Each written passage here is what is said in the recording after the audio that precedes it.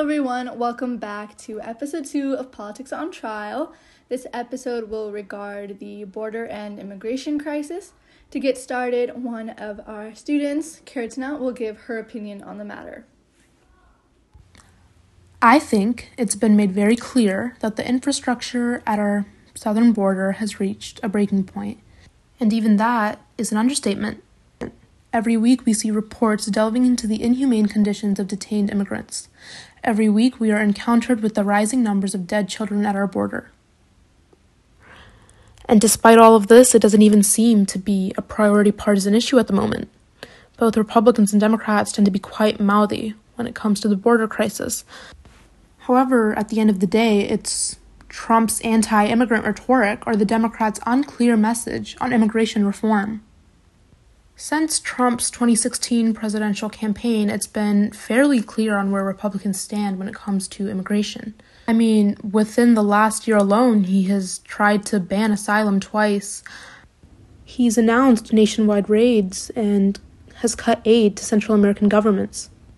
On the flip side, the Democratic parties can't seem to agree on immigration policy. Although House Democrats, urged by progressives, have allocated funds for humanitarian relief and have passed a bill, it's clear that not all of them were in favor of doing so. And especially now, with the election coming up, I think it's more important than ever that the Democratic Party commits to their policy pragmatically and that they articulate enforcement priorities. I think it's so important that Democrats stress reform and that they offer somewhat immediate solutions, such as working with the DHS to change asylum processing, but that they also take a step back and initiate a sort of foster system that will encourage a stable and economically productive Central America. So by bettering their pre-existing living conditions, we will also be able to avoid overpopulation.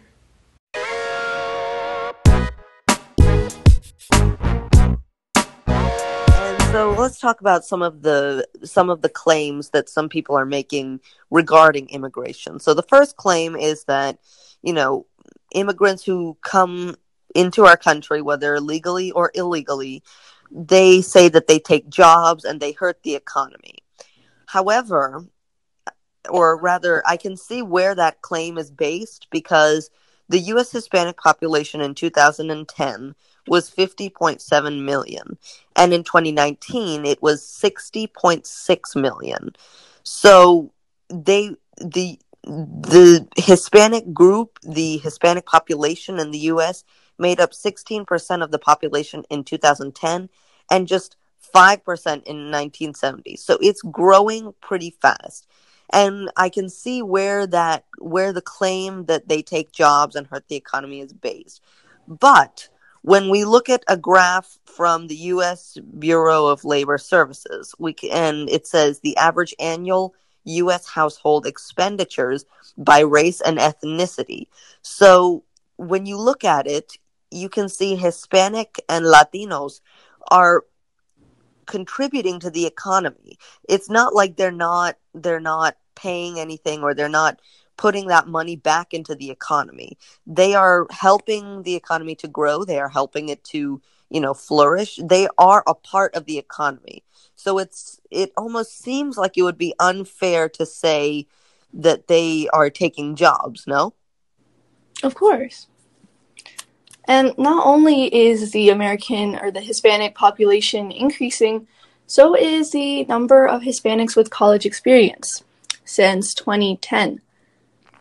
About 41% of U.S. Hispanic adults from 25 and older have had at least some sort of college experience in 2018. And that's up from the 36% in 2010. The share who have had a bachelor's degree or education also increased from 13 to 17%.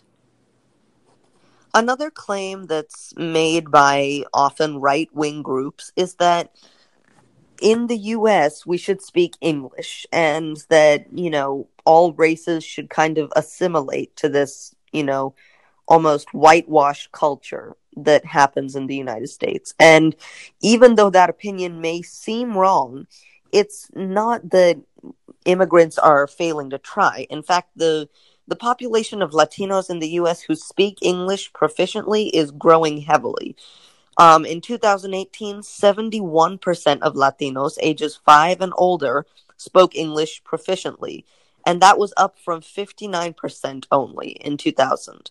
So, US born Latinos are driving this growth, and as their share on this measure has grown from 81 to 90% during this time, we can see that they're trying to assimilate into the culture of the United States. They're trying to make themselves seem less threatening to people who are threatened by them.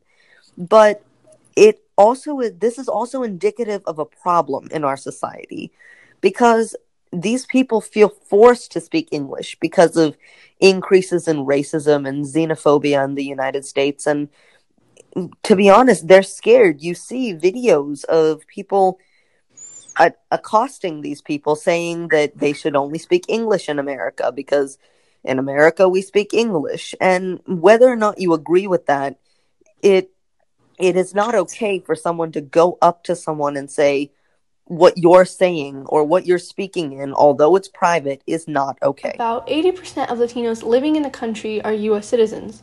That's up from the 74% in 2010. This includes people born in the United States and its territories, one of which is Puerto Rico, people born abroad to American parents, and immigrants who have been naturalized citizens. Now, among the origin groups, virtually all Puerto Ricans are considered to be U.S. citizens. So Spaniards make up about 91%, Mexicans 80%, and those are considered some of the highest citizenship rates, whereas Hondurans and Venezuelans make up 53% and 51% respectively, which are considered some of the lowest rates. So during this pandemic, it's all the more important that we bring to light some of the issues that we have in our immigration system. So the National Immigrant Justice Center says, and I quote, ICE routinely fails to provide adequate oversight and exercise meaningful consequences for facility failures to meet ICE's minimal detention standards. Meanwhile, they have failed to invest in far more humane, effective, and cost-efficient community-based alternatives to detention that could reduce the problem of immigration and reduce the spending that the government uses on the problem of immigration by 80%. So the crisis is mainly unfolding in a few spots around the country, and one of them is the ICA Farmville location. It has been reported that there is indiscriminate use of pepper spray, the persistent use of force, extreme force, such as beatings by officers, and hunger strikes. Sometimes they force them to go on hunger strikes. There are worms found in their food, and it's not because the ICE officials aren't checking their food. It's because the ICE officials and the government won't spend enough to buy food from a proper manufacturer. And then finally, the unjustified use of restraints. So a discrepancy report from ICE in 2015 details an incident in March 2015 where the staff used a restraint chair and restraint bed on a person for more than 4 days without sufficient justification. The restraint started on March 12th when the staff handcuffed a person after they fell on a soapy floor. The staff then placed him in a chair before moving him from the restraint chair to the restraint bed in the medical unit, where he was kept until March 16th. It's not even that he did anything. He was doing everything fine. He slipped on soap, and they put him in restraints. Something about that does not seem humane. The COVID-19, otherwise known as the novel coronavirus, and the federal government's response has disrupted virtually every aspect of the U.S. immigration system. Visa processing overseas by the Department of State, as well as the processing of some immigration benefits within the country by the United States. Citizenship and Immigration Services, USCIS, have come to a near standstill. Entry into the United States along the Mexican and Canadian borders including asylum seekers, have been severely restricted. Immigration enforcement actions in the interior of the country have been curtailed, although they have not stopped entirely. Tens of thousands of people remain in immigration detention, despite the high risk of COVID-19 transmission in crowded jails, prisons, and detention centers that the U.S. Immigration and Customs Enforcement, otherwise known as ICE, uses to hold non-citizens. The pandemic led to the suspension of almost all immigration court hearings and limited the functioning of those few courts which remain open. So on March 20th of 2020, the United States reached joint agreements with the governments of both Canada and Mexico to suspend non-essential travel through ports of entry on each border. On the same day, the Department of Health and Human Services issued an emergency regulation which permits the director of the CDC to prohibit the introduction of individuals when the director believes that there is a serious danger of the introduction of a disease into the United States. So that means that what they're saying is that the director of the CDC has the power to say, if I feel that it's dangerous, if I feel that the coronavirus, the risk of more Americans getting it is going to be increased by immigration from either border, I have the power to say I'm not allowing any of that. So basically, suspending all processing of asylum seekers, in this way at least, is a violation of both international and domestic law. The U.S. CBP, the Customs and Border Protection, they need to right now develop plans to administer appropriate screenings at the border for those asylum seekers and unaccompanied children who are all stuck in the same facility, being exposed quite heavily to the coronavirus and endangering their own lives. Because if we do that, if we start doing appropriate screenings at the border, it allows for the safe processing of all individuals in a way that protects all who are vulnerable while preventing the spread of the disease. ICE should use its broad authority to parole people and release them on alternatives to detention to the widest extent possible, while their immigration court proceedings continue. And for those who remain detained, telephonic access to one's attorney and family members should be robust. In addition, despite a drop in immigration enforcement inside the United States, ICE has continued to deport people to countries around the world, even though this further threatens the risk of spreading the coronavirus. ICE should limit their enforcement actions that put communities at a heightened risk due to COVID-19 by implementing more meaningful enforcement priorities. The individuals and businesses and governments that were, kind of flailing and needing help all across the country. They also increased the availability of medical testing and treatment. So the CARES Act, the Coronavirus Aid, Relief, and Economic Security Act, directs all payments of approximately $2 trillion in new spending to provide emergency assistance, including direct payments for individuals, families, and businesses that were impacted by the pandemic. However, many immigrants and their families have been left out. Non-citizens who lack Social Security numbers but nevertheless file federal income tax returns using individual taxpayer identification numbers, including millions of lawfully present non-citizens and their families, are deemed ineligible for recovery rebates and emergency grants. Every American citizen who files their taxes deserves this stimulus bill, but every American who files their taxes are not getting it. The immigrants are being subjected not only to poverty, in the case that they may have come up from a South American country and have no money, but now, even though this stimulus bill was meant to help people who live in America, it is only helping people who were born here, who have come here, and who are citizens. It is not helping people who have come in here and who need the help. Revisiting the topic of travel restrictions, on February 2nd of 2020, President Trump issued a proclamation imposing restrictions on entry into the United States of non-citizens traveling from China.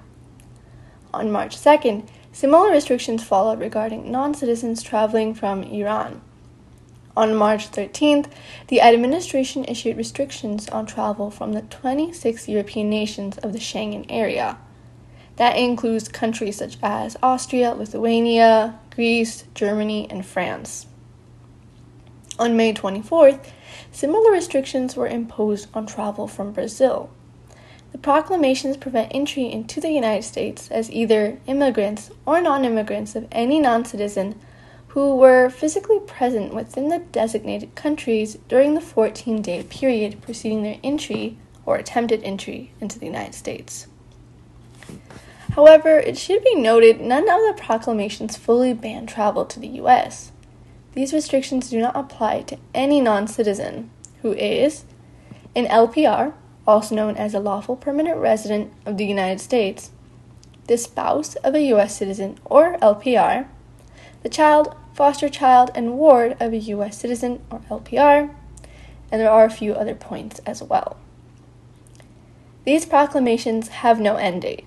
On the 1st and 15th day of each month, the Secretary of Health and Human Services is required to recommend whether the President should either continue, modify, or terminate each proclamation. So, and then on April 20th of 2020, of course, 5 weeks after those travel restrictions were issued on European countries, President Trump declared that he intended to sign an executive order that would temporarily suspend all immigration into the U.S. On the 22nd of April, he signed Proclamation 114, the COVID-19 immigration ban. It suspended the entry of certain immigrants into the United States for an initial period of 60 days, beginning on April 24th. The proclamation relies on authority granted to the president, it relates to non-citizens whose entry the president has deemed to be detrimental to the interests of the United States. This is a huge thing. It allows the president to decide whether or not he would like to allow in people who are asking for help. And as we know, this president has not been the most empathetic. The stated justification for the new immigration ban varies from previous orders. The president justified the travel ban, otherwise known as the Muslim ban, on national security grounds, with the stated purpose of further increasing the scrutiny of individual immigrants and non-immigrants, as well as increasing information sharing between the United States and other nations. Unlike the travel ban, the COVID-19 immigration ban suspends the entry of immigrants based on their purported negative impact on the U.S. labor market, not precisely the national security grounds. The proclamation does not include any analysis supporting the claim that suspending the entry of certain immigrants will help the native-born workers recover from the economic turndown that is associated with the pandemic. The COVID-19 immigration ban primarily targets a unique combination of non-citizens who seek to come into the United States based on either familial relationship with a U.S. citizen or a lawful permanent resident. As of April 24th, the proclamation suspends the issuance of all new immigrant visas to people outside the U.S., however that does come with some minor exceptions. Millions of Americans who live along the United States land borders, international travel is a frequent and even necessary part of life, and it's vital for local economies and cross-border culture. On a normal day before the arrival of the coronavirus, hundreds of thousands of people crossed the border of the US and Mexico in both directions, as did an estimated 1.3 billion in goods.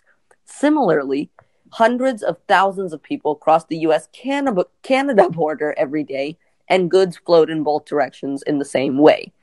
Along with the flow in traffic through ports of entry, in 2019, the US-Mexico border saw significant numbers of people crossing between ports of entry and seeking asylum, including nearly 475,000 parents and children who arrived together as part of family groups.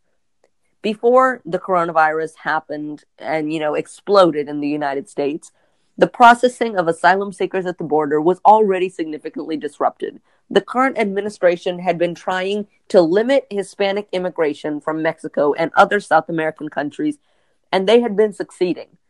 Under the expedited removal process in place at the border since 2004, asylum seekers who were determined to have a credible or reasonable fear of persecution were allowed to pursue asylum inside the U.S.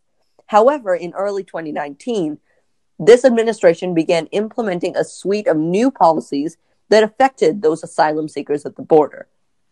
Each of these policies disrupted or abandoned the expedited removal asylum process. With the arrival of the coronavirus pandemic, these new policies have themselves been disrupted or abandoned, further decreasing the security and efficiency of our immigration system. In March, in response to the coronavirus pandemic, the Trump administration imposed 2 new restrictions at the land borders. The first change affected ports of entry, and the second impacted asylum seekers and others crossing between ports of entry. On March 20th, the United States reached joint agreements with the governments of both Canada and Mexico to suspend non-essential travel through ports of entry on each border. Both agreements define non-essential travel as including travel that is considered tourism or recreational in nature. There are no quarantine requirements for individuals who are permitted to travel between the countries.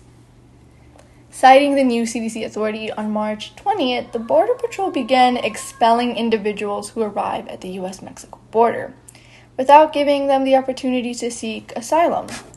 Under an agreement reached with the Mexican government, the Border Patrol began sending most Mexican, Guatemalan, Honduran families and single adults to Mexico.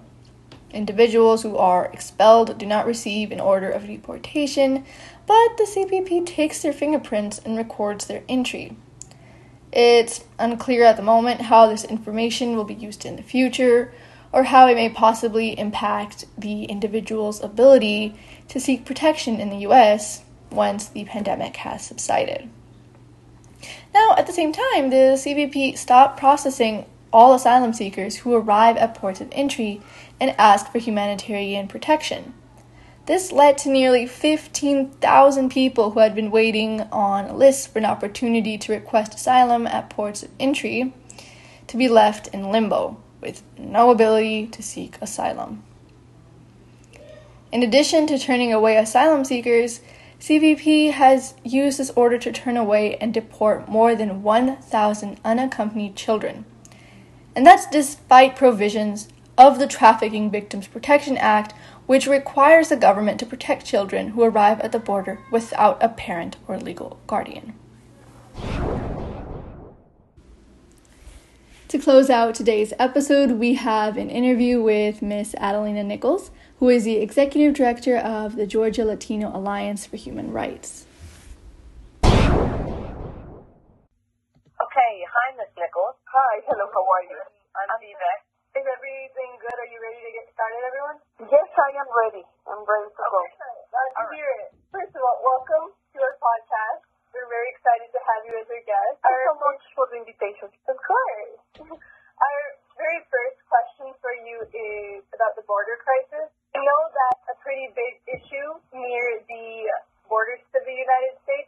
However, can you talk a little bit about how that's a problem here in Georgia as well as the border states? Yes, absolutely. I think that in order for us to understand the issue with immigrant rights, I think that it is important to understand what is happening at the border, as well the border states. It means that if we remember in 2011, the big fight in Arizona, this big fight took place against the SB 1070. The bill she's referencing is Arizona's SB 1070, a state law that was intended to increase the powers of local law enforcement that wished to enforce federal immigration laws.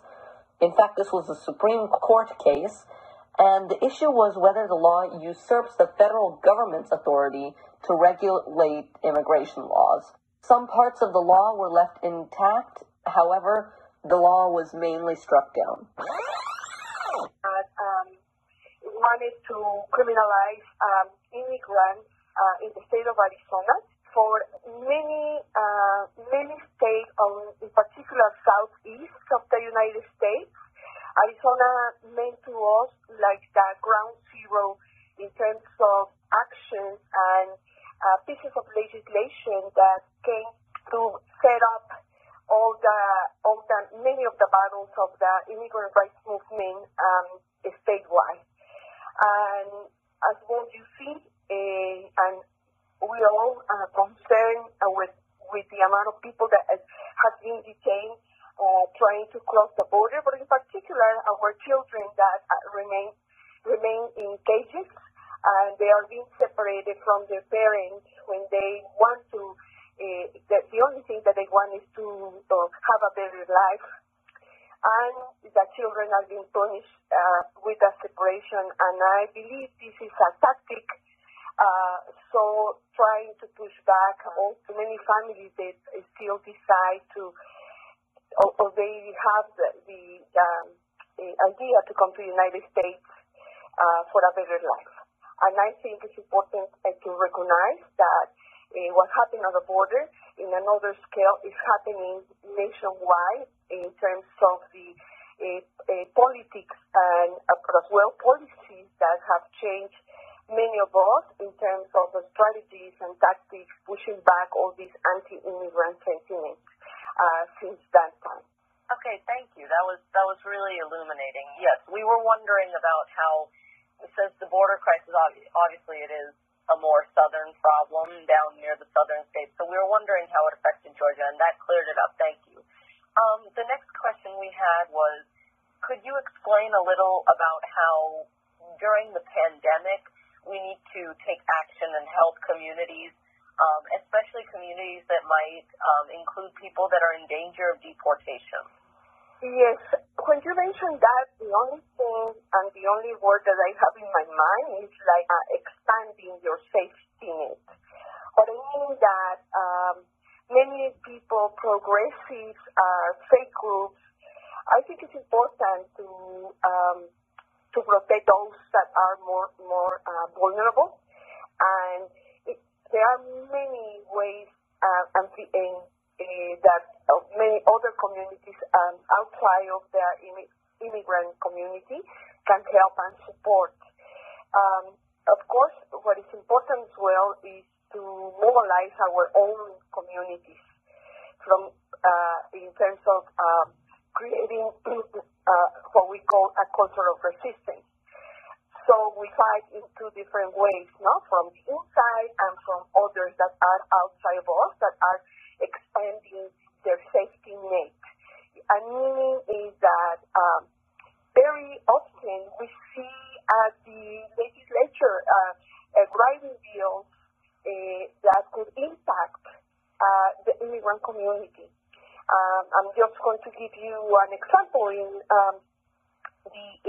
2008, a bill was passed, which was the SB 350, and the problem with that is that criminalized people that while driving, meaning that if you are undocumented and if you are going to you're being stopped by the local law enforcement for a minor traffic violation and you don't have a driver's license, you will be sent to jail, and you will be paying the first offense between $500 to $1,000, and you will remain in jail approximately 2 to 10 days. If it's the second time, it's more money, more jail, until the fourth time that you will be called on ICE. ICE is going to be called, and probably you will be transferred to an immigration detention center. But this is just a small example that is what is happening every single day since 2008. We do have all these 287G programs, here in the state of Georgia, in particular in Gwinnett and Cobb counties, where they are filling up all the 5 detention centers that we have in the state. That are for immigration ICE detention centers in particular, I want to say. But there are many, and what we need is the support, meaning that those that are outside of the immigrant community and to understand what is the immigrant rights movement about it, or the criminalization of communities of color, we need to push back. Push back is talking to local law enforcement, talking to going to talk to your sheriff, to stop collaboration with ICE as well, or be present at the Capitol, to fight back any potential bill that criminalizes the communities of color. I think for all of us, it's important to join forces, and what we have seen now is that it's not only immigrants that are target of all this criminalization as well. I should say that criminalization of communities of color began many years ago. Now they are adding other group, other sector, which is the immigrants, into these same criminalizations with 287G programs, with racial profiling, all this difficult legislation, and everything has changed in many different ways, because when we go to the store, or sometimes when we go to different places, many people feel entitled to ask you if you are illegal or not. It's like we see how the presence of this in this administration, how that have changed the perception of immigrants or for those that look different. That's the reason that I think that if we together expand of people that have the privilege could help expanding their safety net, I think that we can make progress and in many ways help in that way, not only immigrants, but as well other communities at large. Right. This is a question with a lot of depth, and there's a lot that happens behind, and not a lot of people realize. So I'm glad you could shed some light on that. My next question for you is, what really makes someone quote-unquote illegal? Are the terms undocumented and illegal the same thing? Okay. I hear your voice breaking up, but I think I got the idea. You were asking me about the term of using illegal. Sorry, could you repeat that? What happened is the telephone was breaking. I don't know if I heard correctly what she asked. Could you repeat that question? Oh, yes, of course. My question was, you mentioned illegal immigrants. So what really makes someone quote-unquote illegal? And are undocumented and illegal the same thing, or what are some differences? Well, it depends on your ideology, If you are a progressive and understand what the struggle is about human rights, you will see that the person do not have documents would be undocumented. But here, for many groups, or to criminalize immigrants at large, they like to use the term illegal, dehumanizing the person, and to be honest, it's more used like a derogatory term to label people. And of course, what we said is that there are many people that is undocumented. They are undocumented because the immigration issue hasn't been solved for more than 15 years. When they had a chance at the Congress and at the federal Congress, they haven't done anything. It has been like the issue on immigration has been like it's like a ball that everybody is passing to the other team. And nobody wants really to take kind of the leadership on this and moving the issue to solve what the problem has been for almost almost 20 years, let me tell you. And I think that many of these communities, what we face every single day is a huge double standards, a huge hypocrisy from even for the employers that have like 100, 200 Latinos, many immigrants, many undocumented. They want the labor. They do not want to stand up and fight back, fighting for the rights of their own employees. And we see this behavior not only here in the state of Georgia, but it's all over the place. You know, it's like I don't care about you can go in the back to my house and I have 100 people working, but in the front of my house I am completely opposing to fix, to do something about immigrant rights and discuss at least, or to defend the rights of your workers. And this is happening all over the place, and people use, this term as illegal, as it's a derogatory term. So from all these statistics and facts, one main idea can be pulled. Whether you believe it or not, whether you fall on the right side of the aisle or the left side of the aisle, our immigration system is flawed. And the coronavirus has exposed these flaws even more. And the only way we can fix these flaws is by having empathy and trying to understand what these immigrants go through on a daily basis. Thank you for tuning in to episode 2 of Politics on Trial. Please look forward to our next episode, which will be released on October 11th, which will be regarding RBG's death and feminism.